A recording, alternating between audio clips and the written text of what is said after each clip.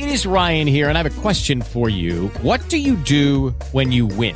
Like, are you a fist pumper, a woohooer, a hand clapper, a high fiver? I kind of like the high five, but if you want to hone in on those winning moves, check out Chumba Casino. At ChumbaCasino.com, choose from hundreds of social casino-style games for your chance to redeem serious cash prizes. There are new game releases weekly, plus free daily bonuses. So don't wait. Start having the most fun ever at ChumbaCasino.com. No purchase necessary. VGW. Void where prohibited by law. See terms and conditions. 18 plus. Blog Talk Radio.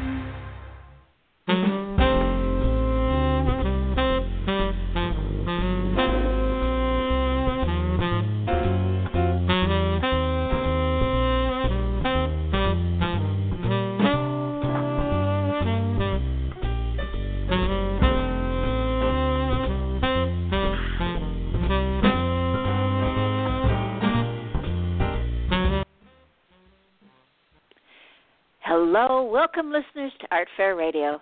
This is Connie Metler of ArtFairInsiders.com, a social networking site for artists, and I'm publisher of ArtFairCalendar.com, the place to find the nation's best art fair.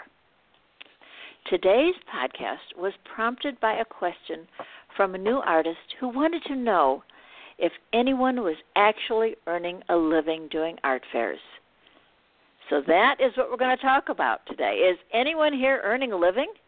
This question is not only asked, artists ask themselves and ask each other, but patrons often ask artists at the shows too also. They can't quite believe that you can stand on a street corner on a weekend and actually earn an income. Let's see what today's guests have to say. We have three guests today from various levels of the art fair business. And the first one I would like to introduce you to is Marge Luttrell. Marge has been working in collage since 1976. A former high school art teacher for 31 years, she's been working in encaustic for the last 11 years and has been exhibiting at the shows since 2010. She also teaches classes around the country at places like Airmont and Penland to supplement her show income. Marge, I'm so glad you could make it today. How are you? I'm fine, Connie. It's nice to be here. Hi, everybody.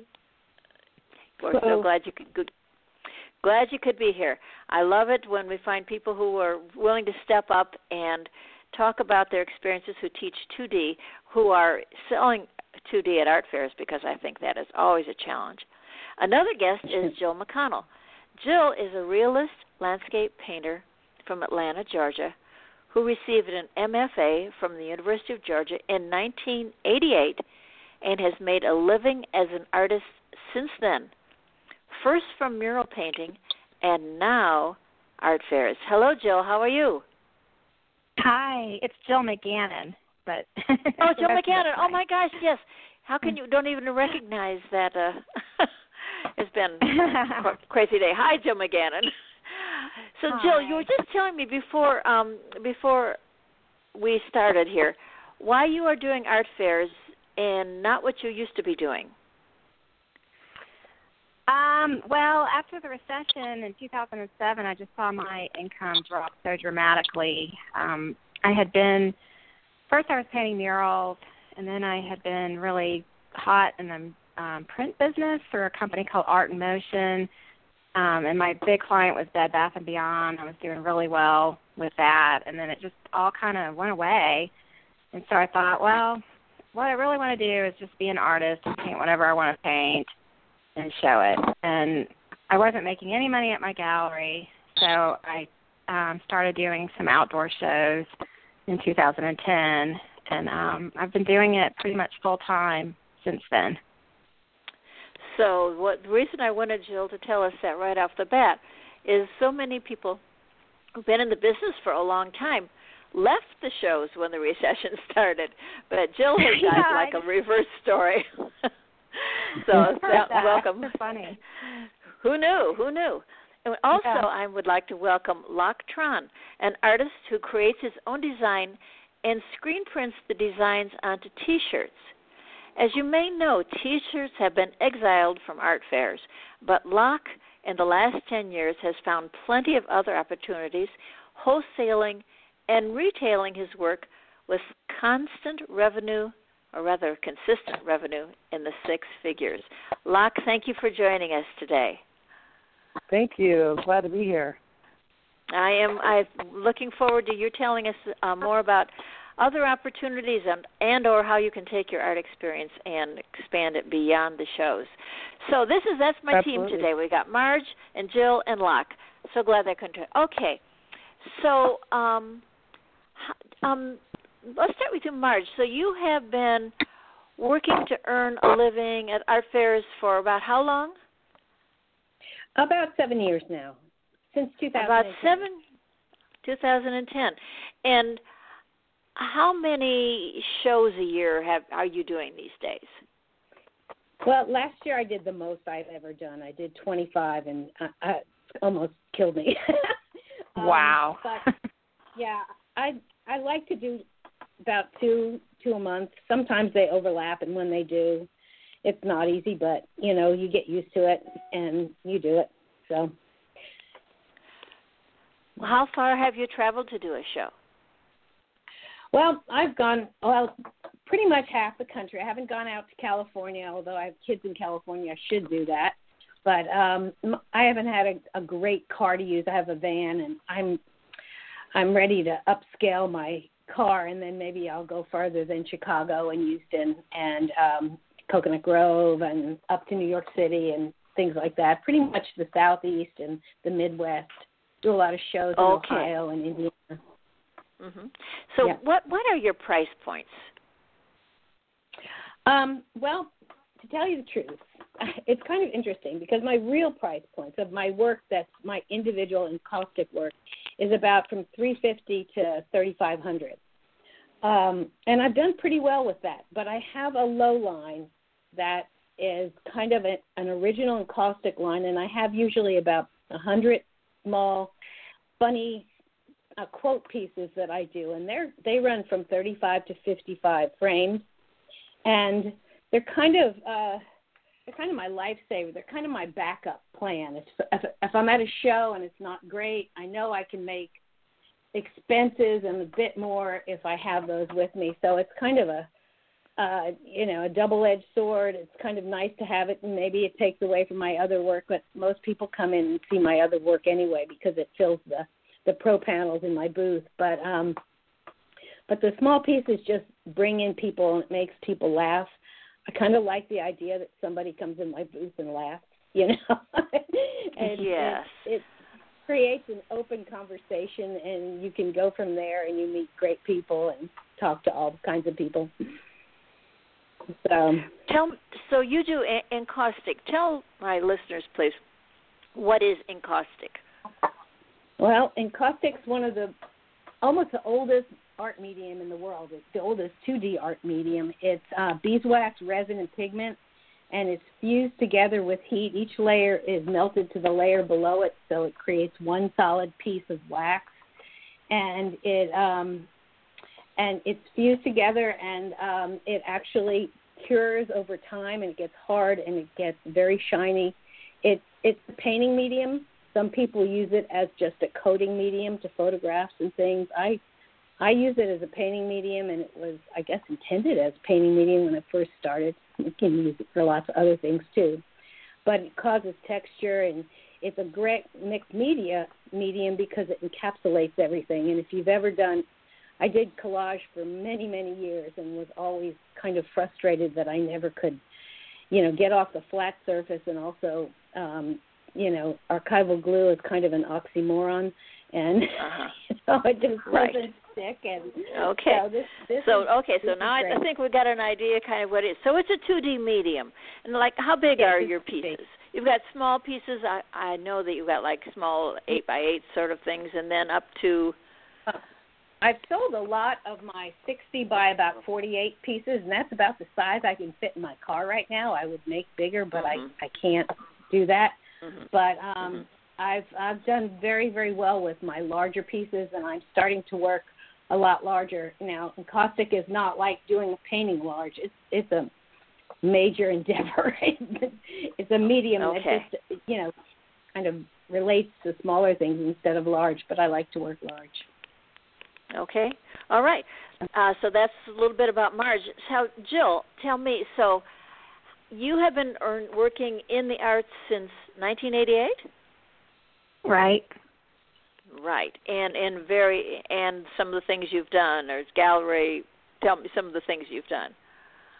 Okay. Well, I started off as a faux finish and mural painter. I moved to Chicago right after I got my degree, and faux finishing and mural painting was big, so I started a little business doing that, and I did it for 10 years, and towards the end, I had about 15 employees, and we painted a lot of restaurants, and I would do the mural, and I would have everybody else do the faux finishes. I did a lot of crackle varnish and Italian restaurants and, that type of thing. I had been to Italy twice as a student, and so I was really into Italian landscapes and, the aged look and all that. So yeah, I did that for a while, and then I moved back to Atlanta and got married, and I continued painting murals for a while longer.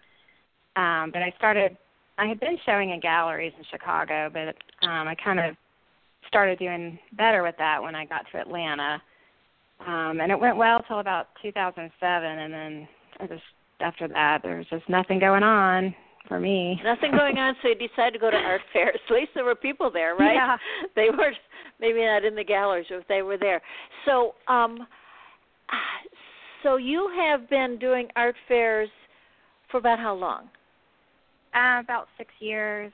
Although I had done a couple about 10 years ago, but yeah, but I only do 6 shows a year, and it's funny because I know most of the people I know that really make a good living at it do 20-plus shows a year like Marge does, and I'm kind of working my way up to try to do a few more shows, but I'd had some health problems, I had some bad allergies, and I just didn't feel strong enough to do that many, so I'm kind of just doing as many as I can. But I paint full-time, and so even though I don't do that many shows, when I go, I find that if I bring almost all new work that, it just flies off the walls, and I don't need to do as many shows. No, that's perfect. It keeps the expenses down that way. Right. Yeah. How far have you traveled to do a show? Not that far. I'm in Atlanta, and the farthest I've done, I guess, was St. Pete. I did Mainsail 3 years ago. And, it's so hit and miss because I've tried to get in Mainsail the last 2 years because I had a great show there, and I haven't been able to get back in. So I'm actually, one of the big things I'm working on right now is trying to take a better booth shot. So I spent about an hour on your website, and I followed links and read a bunch of stuff, and I'm going to set my tent up out front, and I'm going to, do a really good booth shot and try to really make sure it's in sharp focus and mostly There's showing a lot the of two walls. information there about the booth shots. There definitely is. What kind of price points are you working in? I guess my cheapest stuff is like $250 for a 9x12 original oil painting, and then going up to about $4,000 for like a 30x40 or 36x48, like around that range. And I have prints because I mentioned I worked with a print company for a long time, and I'm still under contract with them, and so I do have some prints. But my work, is real fine art oriented. It's realistic landscape. So, I don't know. I just don't do very well with the prints. I bring them, and recently I've been framing them and putting Mod Podge on the print. Like, I've been gluing it to Gator board and then Mod Podging it and then framing it and charging more. And I'll see how that goes. Because just selling them shrink wrapped, I just wasn't really getting anywhere with my prints. Yeah. So, okay. Yeah. Well, okay. So Locke has a very interesting story.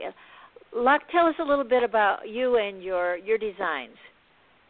Sure. I'll do that. First, if I could add something, Jill and Marge, I've checked out both your websites, and I'm a big fan. I think you both do great work. But a little bit about myself, I have an art background. I finished school at Ohio State in art, and I told my parents I want to move from Ohio to California somewhere. So back in the early 90s, I moved to California, worked at the tech companies for 10 years until the internet bust, probably around 2000. And then I sold, fortunately, I sold my condo and made some profit there, and then moved back to Ohio and started a promotional products business just because I had some business background. And that was great and all. And then around 2004, in the promotional products business, it's kind of like feast or famine. It's feast when you have the business, but let's say you get a couple of big clients and then they don't have anything for you, and so there's a big lull. So during that lull, around 2006, I decided that, hey, I have an art background. I should try to sell something. So I had a one-color screen press, threw some T-shirts on there, did a couple of designs, put it online, and they sold right away. Continued doing that, and so basically I fell into the T-shirt business by accident. And then every step of the way led to another step. I went to took my dogs to the vet, and my vet said, "Oh, you should go try to sell your T-shirts at a dog show." And then I go to the dog show, and they said, "Oh, you should wholesale these T-shirts."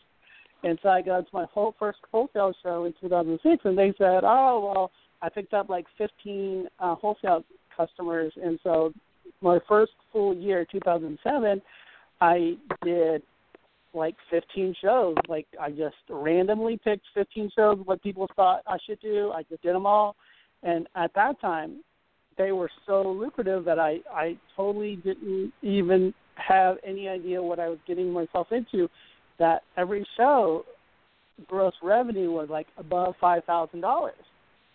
And it was continuing all through that year to where my final show for 2007, I drove all the way to California and did the National Dog Show in Long Beach, and I had no idea. And at this time, I had already bought like a brand new cargo van. I was making money left and right, but I was also spending money left and right, trying to grow the business and growing every different direction. But that show grossed like well over $10,000. And it just kind of led into everything else after that, with doing more shows and then doing more wholesale and then having an online presence. And it's kind of got me to this point. Oh, wow. That's so. And I know that the T-shirts are not. Yeah, go on. I was trying to condense everything. But the T-shirts are typically, the price point is about $20. When you are in that position, you obviously don't want to just sell one T-shirt. You want to sell multiple. So you kind of change the price points to where the more somebody's going to buy, the cheaper that each becomes. So my average sale is probably around $50. So people are picking up two T-shirts plus some magnets, some stickers, and whatnot. But with that, by doing those shows, I probably consistently do 15 to 20 a year. So times the last 10 years. And then I have a pretty strong wholesale presence. I probably have 200 stores around the U.S. And then I have I have like my online website as well. Tell us so that people are listening can go check out your website right now. What is your URL for your website? Sure, it's www.dogandfrog.com. DOG, letter N, and FROG.com. Dogandfrog.com. Okay. Yeah. So here we are. Okay, I've been to your site, and I'm sure I recognize your work. I've seen it places. So you do a combination of wholesale and retail and online. Right? Okay. And this is kind of the theme that I find for artists, that we all have different ways that we're supporting ourselves, and we are able to earn a living. So, Marg, let's go back to you. So you are, I know that the person who wanted me to do this podcast was a young person, and she was really concerned, how could anybody ever get started in this business? Oh, I know. Allison Thomas chimed in at Art Fair Insiders, and her advice was, start doing art festivals before you get married and have to worry about providing for someone else. And start before you get a mortgage. Start when you're still doing festivals out of your car, right? I mean, this is some really down-to-earth advice about taking care of what's right in front of you, getting down to the bottom line. So Marge, do you have some kind of a pension? Well, I just started about 4 months ago pulling Social Security, which is nice, but I don't have a pension. No. Mm-hmm. Okay. No, I was at a small school. You're at a small school. Okay, so that's. And do you have a partner who has an income? Yes, he's a photographer, and I just wanted to tell Jill, just on the side, he is a fabulous photographer, studied with Ansel Adams and knew everybody in the day, but it doesn't matter. Juries are fickle, and they're going to pick who they want, and he puts all the lights, and I probably have some of the best photographs out there. And I get into great shows like Old Town and Winter Park, but then the next year I don't get into them. So I don't know. I think good pictures are great, but not necessary totally if the work is good. So, Okay. It's a fickle thing. That's true. There's so many vagaries that all of that, and that's why we have many posts. If you ever have questions about getting into the shows, there's so many answers and so many just as many questions at Art Fair Insiders that it's just part of the whole creative life, right? Yeah. That's and also just looking at the medium that you do, which really helps a lot, because if you're looking at a jeweler and they're doing great at a show, sometimes it's not a show for 2D, so you have to really do your homework about the shows you go to. I know, and then you kind of hate to ask people who do work really similar to yours, what's your best show? Because next thing you know, you're going to be competing with them at that show, and they'll think, oh, I wish I hadn't mentioned that show to her. Yeah, but as a 2D artist, really, your work is going to be different than anybody else's out there, and I don't think that's the last thing I worry about. I mean, I go out and I teach all over the country, and I give every secret I have away, and I feel like it just gets back to you in positive things. It doesn't, I don't think I ever worry about telling somebody if I'm going to a show or not, Yeah. I think that's also always a spur. If you find someone who is copying you or following you, it makes you work harder. It makes you grow. Yeah, I think so too. The competition is I'm really getting tired of working harder all the time, but guess what? If you don't, what happens? That's kind of that's right. So, and Jill, then, so now you have a child, so you can't travel quite as much, right? And your husband is also an artist? Mm-hmm. My husband's also an artist. We met because we were both figurative painters back in Chicago in the mid-'90s. And he also was doing art restoration for works on paper, and so he's a fine art conservator. And he worked for a big company in Chicago, but when we moved to Atlanta, there was just literally no one for him to work for. So he started his own business, and he's done really well with it. He's, really happy that there wasn't anyone for him to work for here. So that's been great, but, he still paints all the time. And like me, he hasn't really been making much in the galleries lately. So about a year and a half ago, I guess, I asked him if he would start coming with me to do the out-of-town shows that I'm doing. And so he and my daughter, who's 13 and a half, both came with me this year when I did Savannah, Bluffton, St. Simon's, and I think there was one other. But anyway, it was really fun having them there, and he kind of got interested in trying to do a show himself. We figured, if he's going to come with me, he may as well show too. So he's kind of working up a body of work now. He does figurative work, which I think is a little harder to sell than landscapes, and it's part of why I switched. But he's really good. So anyway, we're going to try it. We're going to both apply to Chastain Park in Atlanta together, and hope we both get in. And then if he likes it, then we're going to, keep doing some more out-of-town shows. And, I think probably we'll just take Annabelle out of school, for the 2 days, like Friday and Monday, and just bring her with us most of the time. Mm-hmm. So it does make it a little more complicated. But she's also to the age that she could stay with a friend and be really comfortable doing that. Yes, well, that's true, and then that's a great thing for the kids. I know many second generation kids who grew up going to the art fairs with their parents, and now they're doing shows. So there is something to be said for that. I had someone reply to me earlier, and he said, "Well, why do you think there are so many shows? Of course we're making a living, or else we wouldn't be there, right?" I mean, that's the thing. These shows would be gone. Yes, people are complaining they're not making much money, but you know what? They're showing up again and again. I just looked at the list of the shows of the people who are doing the Des Moines Arts Festival, where they just announced their accepted artists this week. And I recognize many of those names. I've been in the business a long time, and I know those people, and they are people who've been at it a long time, and they don't have other income, and they haven't. They've just been at it a long time. So here's, Can I interject something? Mm-hmm. Yes. Oh, sorry.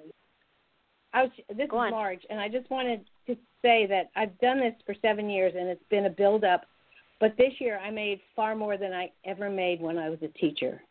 And so I think that's kind of hopeful for a lot of people out there, because you think that you need a 9-to-5 job to make a living as an artist, especially because I was a high school art teacher. And this year, I don't know how I've got magic, but Jill, don't discourage, because it'll get there. I don't want to put a number on it, but you'd be amazed. I was amazed when I got my square thing, and I realized how much I had made for the year, so it was kind of nice. Right. That's awesome. I've had some really great shows, and I've had some bad shows, but, it kind of works out, it kind of averages out, and I don't know, I like the freedom to be able to paint whatever I want to paint, take it wherever I want to take it, which is usually where I painted it, because that's where it seems to sell best, and do whatever I want to do when I want to do it. That's what I like about it. Right. When we did shows, my husband was a photographer, and he had that same thing. He just wanted to shoot what he wanted to shoot. And professional photographers, contract photographers, all kinds of people would stop in the booth and say, "I wish I could shoot whatever I wanted to shoot." Right?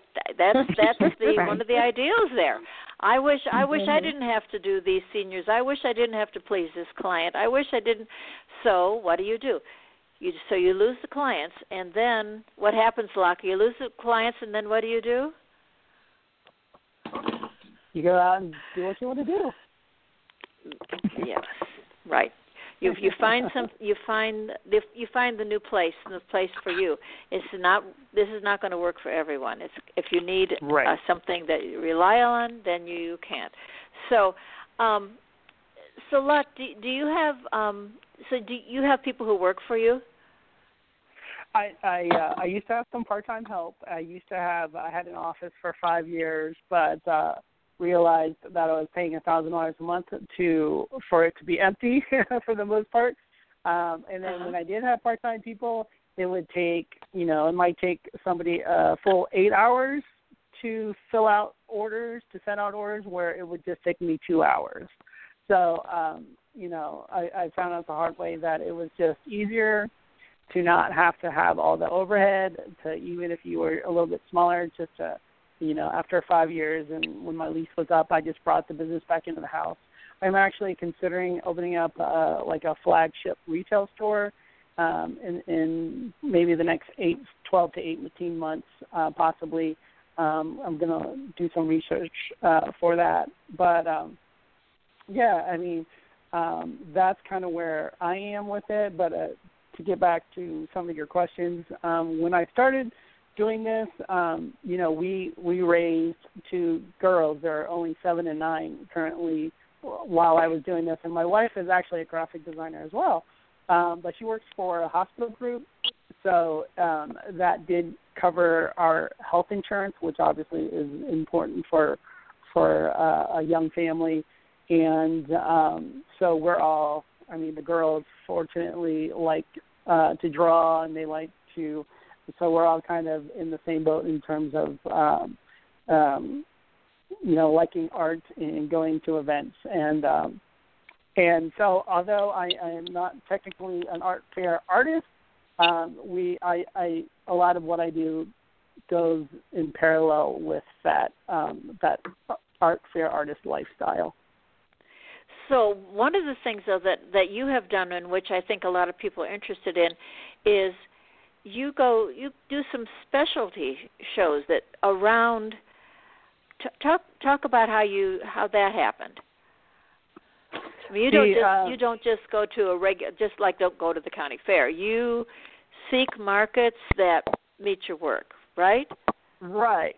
Well, although I have dogs, and I never actually thought to my artwork. I never grew up thinking, I'm just gonna draw dogs, or it just kind of. I have a certain design aesthetic that when I started doing dogs, when I first started doing things, selling my designs online, dog people really kind of really got it and grasped the design style.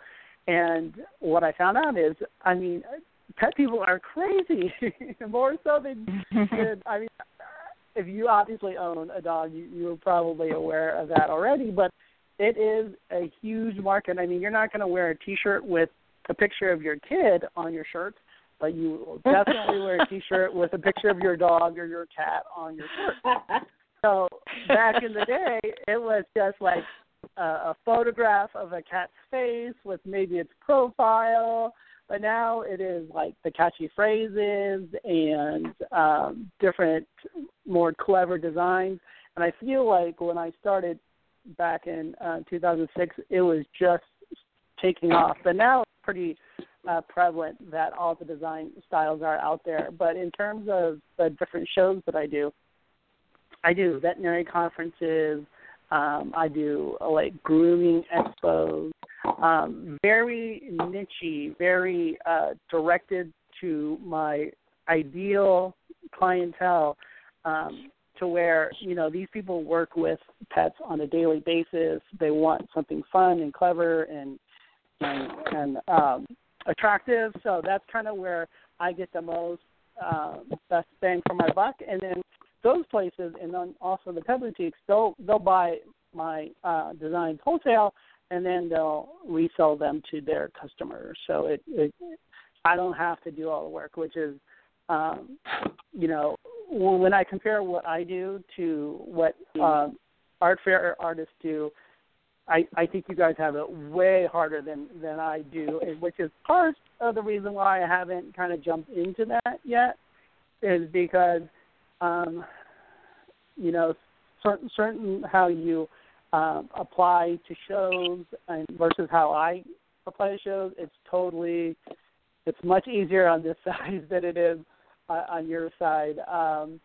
But in terms of being able to, reproduce your work, obviously on what I do, there's definitely a stronger commercial side to it. It's not as organic, I guess you can say, as what you guys do. But certainly there are some similarities.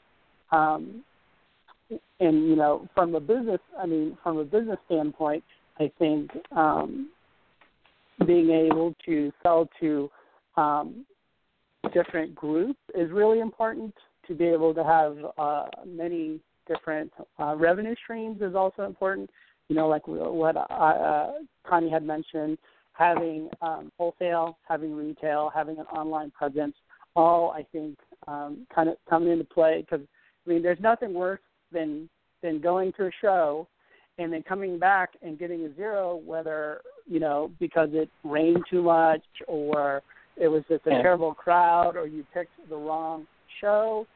But if that happened to me, and it has happened to me, at least if I came back to the office and I see 2 wholesale orders sitting there.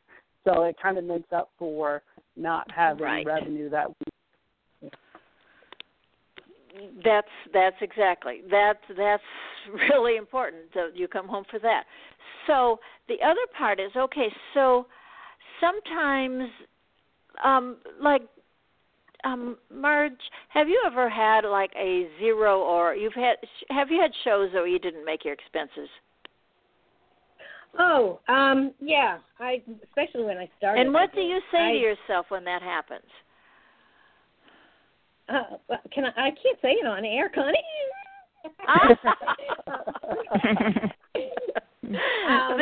I'm not censoring. Okay, well, yeah, it's bad and it feels terrible, and you know, it's the same way also when you apply to these shows, and all of a sudden, and sometimes it happens. I think it happens to us more than even a bad show, that you get 3 dejections in a row of shows that you made two or 3 years in a row, and all of a sudden you didn't get in, and you're going, what am I doing now that I wasn't doing then? And so, you know, those are all things you have to bounce back from. I think you have to be incredibly resilient to do this work, and it's almost like trying out for parts in a movie or something. You have to just, if you don't get it, you go to the next one. But I've done shows where I came home with $300 and went, whoa. It happened to me just this past fall. It just rained at one show really bad, and there was nobody there, and it just, you know, canceled everything out. So happens. It's part of what what you deal with. So.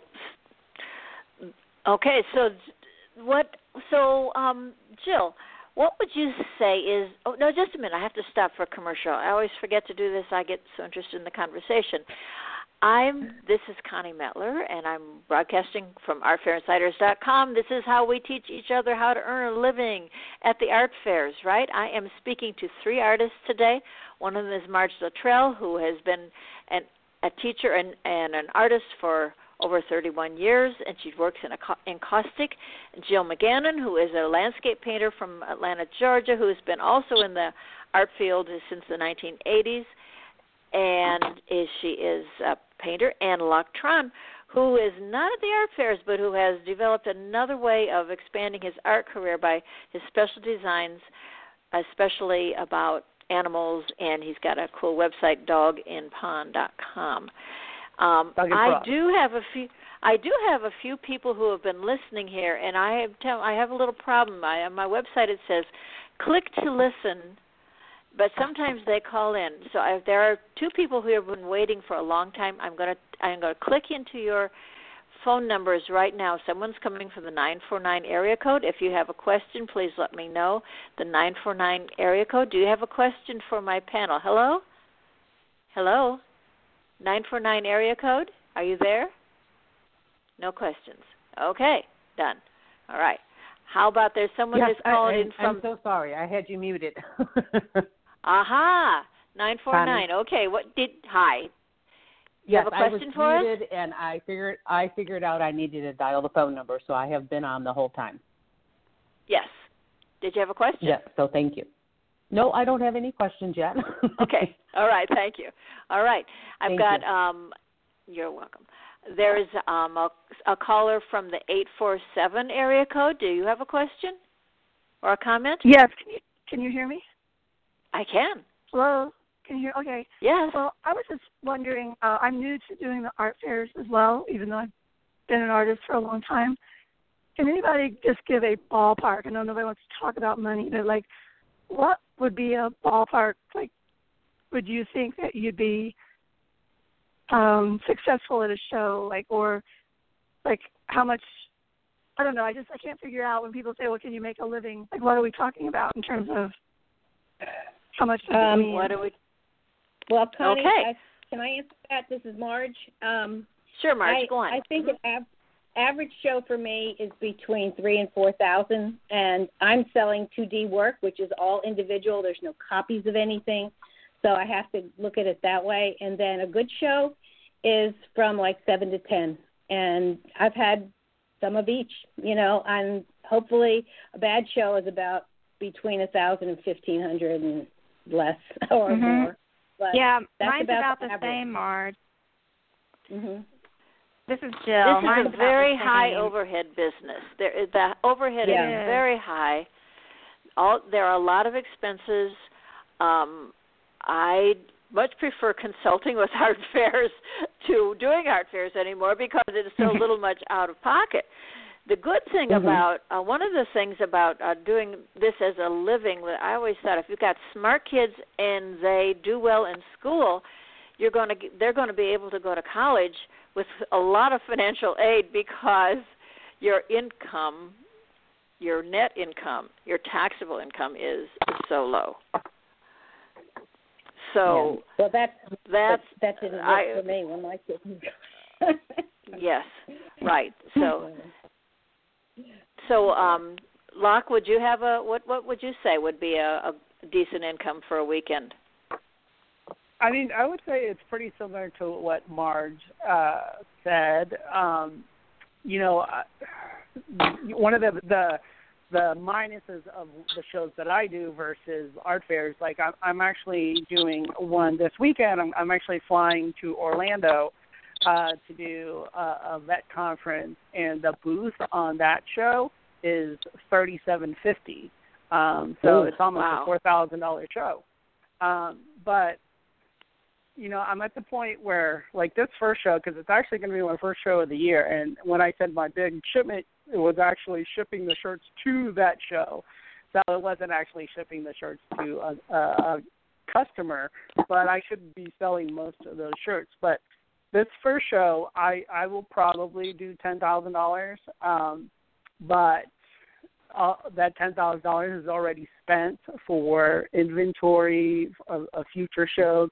So I'll really kind of make a profit of maybe $2,000 on it. But normally, if I do, like, say, $7,000-8,000, I can usually net $3,000 to $4,000 from that.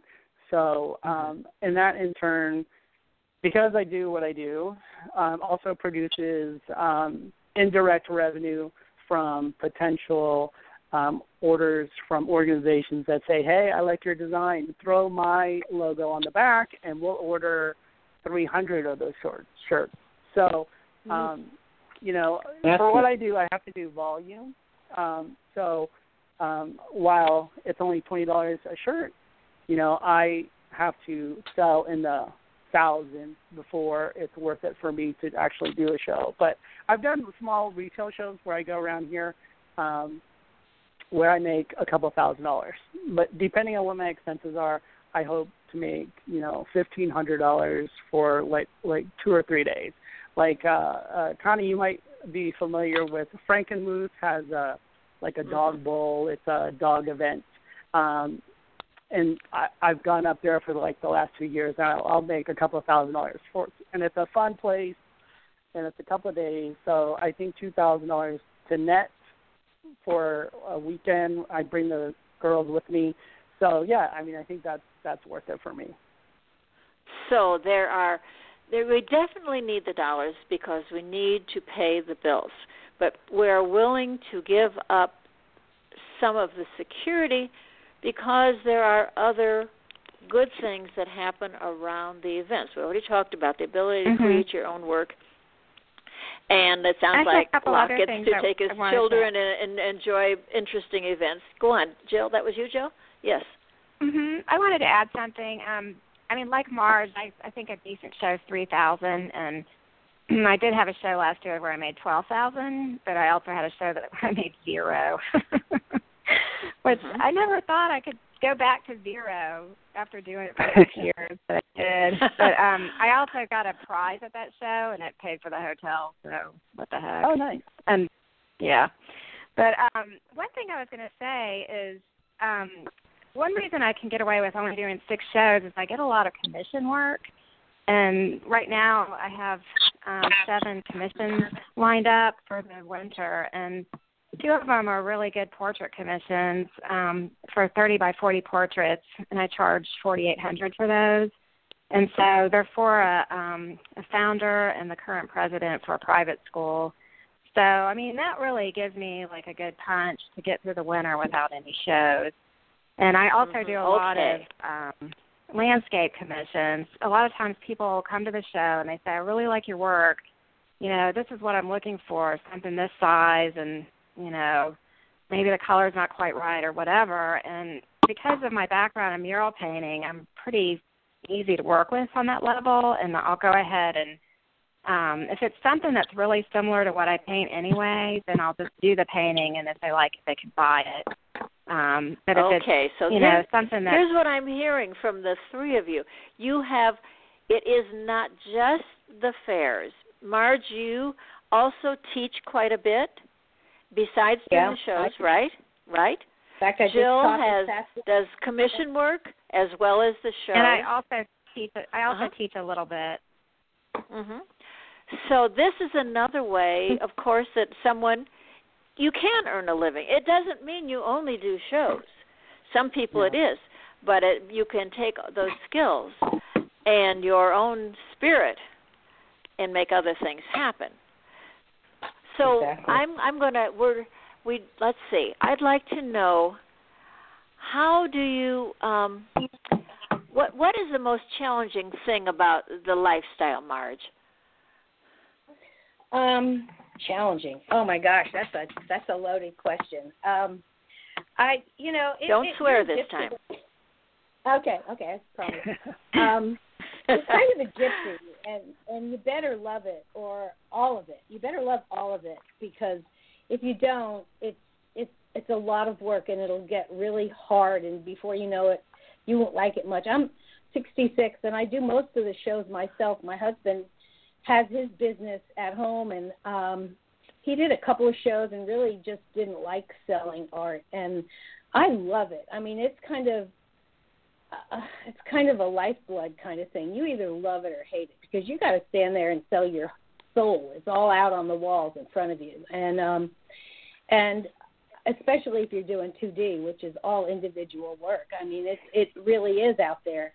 But I love to travel. I'm a crazy traveler, and even when I started in 2010, I went over and lived in Switzerland for a while, and next fall I have the opportunity to go to Yangon, Myanmar for 4 months, and I might just do that and take a break from shows and then come back to it if I can do that. And I just think, shows are wonderful, though. I mean, you get to go in your studio and be a hermit and hunker down and do your art, and then you have to talk to somebody for 3 days, and it's a crazy life, but I don't know, it fits my personality perfectly. I really love it, and I love the fact that when people buy something from you right then and there, unlike when you were in a gallery, they fall in love with it right in front of your eyes, and that's unbeatable. I mean, there's something absolutely wonderful about the physical, visceral presence of somebody that really falls in love with your work.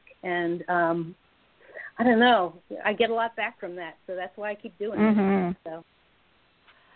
So when I have been I met Marge once, and I was in her booth, and of course she does have a personality that makes you want to be there, but when we did shows, we didn't have anything near $3,500. How do you get so that you feel bold enough to, and Jill also, to charge prices that high?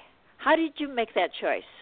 Because you could have done just lots of little things. Well, how did you make that choice? Well, as the Is this my question? This is Marge. This is Marge. Marge. Question. Okay. When I started, I kind of did it according to size. I mean, I know people do it by square inch and all that kind of stuff. And where I started and when I started, I didn't do anything probably bigger than 24 by 24. And now most of my work is bigger than 24 by 24. So as time has gone, why is it bigger? Why is it bigger? Because people like bigger. They do. They want something over that's going to be a statement piece. And it's a funny thing. There was a time when people liked small collections of art, but now it seems that people want one big statement piece, and that's it. I don't know. That's just me. That's what I've seen this past year. Okay. What do you say about that, Jill? Jill, what do you say about that? I agree. I think people are looking for big work, and I was actually lowering my prices when I started doing art fairs because I came from showing in a really nice gallery in Atlanta, and it just maybe wasn't quite the right gallery for me. But I did have some really successful shows back in 2005, 2006, and 2007. And so, I've been making a living as an artist for a long time. So I'm really confident about my pricing. I don't feel like they're inflated, and I feel like I'm giving people a good deal. And so this is not one of the things about this market is it's not about how much things cost, is it? It is not walking and look at the next person's booth and saying, "Oh, my things are cheaper." This is more about feeling confident, thinking about the market, and feeling it out, which I think a lot of maturity. Yeah. None of us are really young here. Well, maybe Locke. I haven't met Locke, but you look at there's a maturity and a belief. It's not about bargain basement. These are not bargain basement people. They're not going to be at an art fair because there are. Someone said at an art fair once, I heard them walking down the aisle, and they said, "There aren't any deals here." Right, right. This is not bargain shopping. Well, if they want a deal, they should buy a print because that's there you go. Right. I've got 3 people on hold right now. I'm going to give them a try again and see if we get a couple of other questions in. I'm clicking in for somebody from the 970 area code. Are you there? Do you have a question for us? Hi, can you guys hear? Yes. Hi, this is Kelly Cassidy, Connie. Hi, Kelly. How you doing? Hi. So I'm listening to this, and it sounds so interesting. I grew up in art fairs. I'm one of those that you were saying, like, there are some people who are second generation, and that's the case for me. I'm 37, and I've been doing this on my own since I was 19. And there are certain things that I've noticed that people who do this full time, if you want to make a living solely doing the art shows, I notice there are certain things that you really need to have in order to make that happen. And some of them are going to be very down to earth. And, I'm going to tell you straight out, if you have a small, young family, that's one thing that I found that is obviously a very big deterrent. Another thing is to have smaller items as well as large. And I notice a lot of people who do the most success have the ability to take commissions and make it very well known that they're able to do this for their customers. Have like a small sign out or something that lets them know that they do take commissions. Other things are to have a helper. I've been doing this on my own, and having a helper makes it just emotionally and physically better because you are so drained at the end of the weekend. And doing a lot of research beforehand. There are some people that just go to art show just to get as many in as they possibly can, and I don't think that's the way to go. You got to do your research and choose the right ones, or else money is going out the window. And also using a mailing list when you have a mailing list in your booth and making use of it and letting customers in the area know that you're going to be there and follow up with customers who have some interest. And an outstanding booth. An absolutely outstanding booth sells. It really does sell. And the last thing, keeping prices consistent and never, ever, ever discounting. You don't want to be at those shows that say, there are no deals here. That's not the show to be in. That's right. Okay. That's all good information. And my favorite one that you kind of touched on is I don't understand why people don't have websites. Maybe you're not going to sell from them, but you're going to have something so people can go and think about you when maybe they weren't ready to buy and they were so surprised. And if you don't have an online presence, you need to do that. And if you could just skip one of those shows that you're just talking about, Kelly, going from show to show, take one of those weekends off and spend it on a WordPress site, building a site. It's easy. I built one myself just with typing and uploading photos. You can do it. I even made a business out of it, for God's sake. You can do it. So make sure you have a website. And that's right. The mailing list is what is called as an artist retirement plan. You got those people, you got to keep them. Thank you so much, Kelly. I got a couple other people who have been waiting. I'm going to give them a try. Let's see. I'm checking in somebody from the 949 area code. Do you have something to add? 949. No, it's just me again, and I already just spoke. You again. Thank Okay, you, I'm sorry. Okay. And how about from the 314 area code? Is there somebody there who wants to talk to us? You have a question? Yes. 314. Hi. Yes. Hi. Yes. Hi. I'm Allison Bringer. I would like some information. I think you guys kind of touched on it a little. You just started touching on it a little. Online presence. When you were speaking of a website, but how much of you guys do social media? Does that kind of tie into your marketing plan, branding, trying to get people, especially I want to start doing shows outside of my area. I'm in the St. Louis area, and I know as I start doing more shows in my area, I don't want to oversaturate my market. I'm in jewelry, mixed media, art jewelry, and I want to kind of venture away from the, in different areas, but I'm trying to figure a way to market myself so as I go to these other areas, they at least have an idea of who I am. Let me give you some information. First of all, I know people that pretty much sell over Instagram constantly and do great. I mean, it's a great way to just pop up something that you've done, some piece of jewelry or something that you have. And also, every time I do a show, I have a Facebook page that I blast it out to all the people I know, and I get everybody's email that at a show. I don't get a mailing list. I get emails. So I just blast it out, and then I boost it. So I boost it to people I think might be interested in my work, and investment bankers, all kinds of people. I mean, I'd like to think investment bankers would be interested in my work, but the thing is, I spend about $30 on top of things, just trying to boost it on Facebook. I also have an Etsy store. I have a big website, and I'm always posting on my website, and the Instagram is invaluable, really, really good. So that's where I go. I was at the Arts Festival conference this fall in Houston, and someone gave a presentation on Instagram and how you can sell your work with Instagram. It sounds wonderful. Yeah. I've got her lined up to do a podcast hopefully in the next few months. Instagram seems to be one of those great places. Okay, that's it for now. I'm sorry. We're out of time. I'm sorry, guys. We've got this could go on forever. But one of the things, Cindy Welch says, young people, when you get into this, stay or get debt-free. Debt will hinder you as long as it's around. Be smart. Don't let debt get in your way. Keep your bills paid up. Okay. Thank you to my guests, Marge Luttrell, Jill McGannon, and Locke Tran. We're going to be posting this info from the broadcast at artfairinsiders.com, and we welcome your comments there. You can always download our free podcast at iTunes in the podcast section and subscribe to it.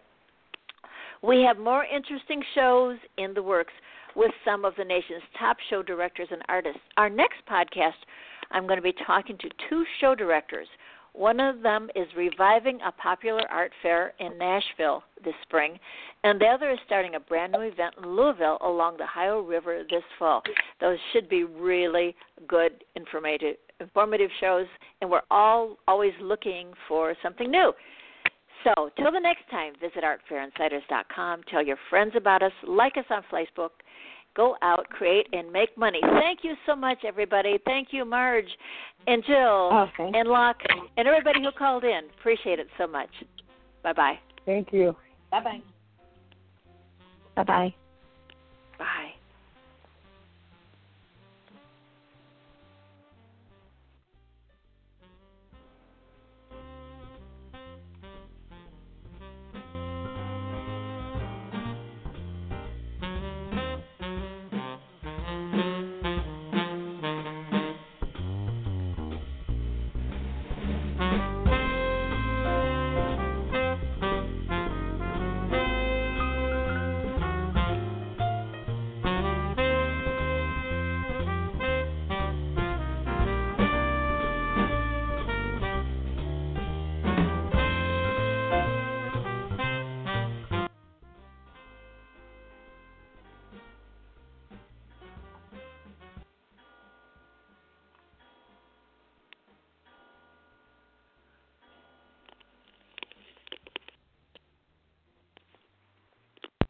Judy was boring. Hello. Then Judy discovered ChumbaCasino.com. It's my little escape. Now Judy's the life of the party. Oh, baby, mama's bringing home the bacon. Whoa, take it easy, Judy. The Chumba life is for everybody. So go to ChumbaCasino.com and play over 100 casino-style games. Join today and play for free for your chance to redeem some serious prizes. ChumbaCasino.com. No purchase necessary. Void where prohibited by law. 18 plus terms and conditions apply. See website for details.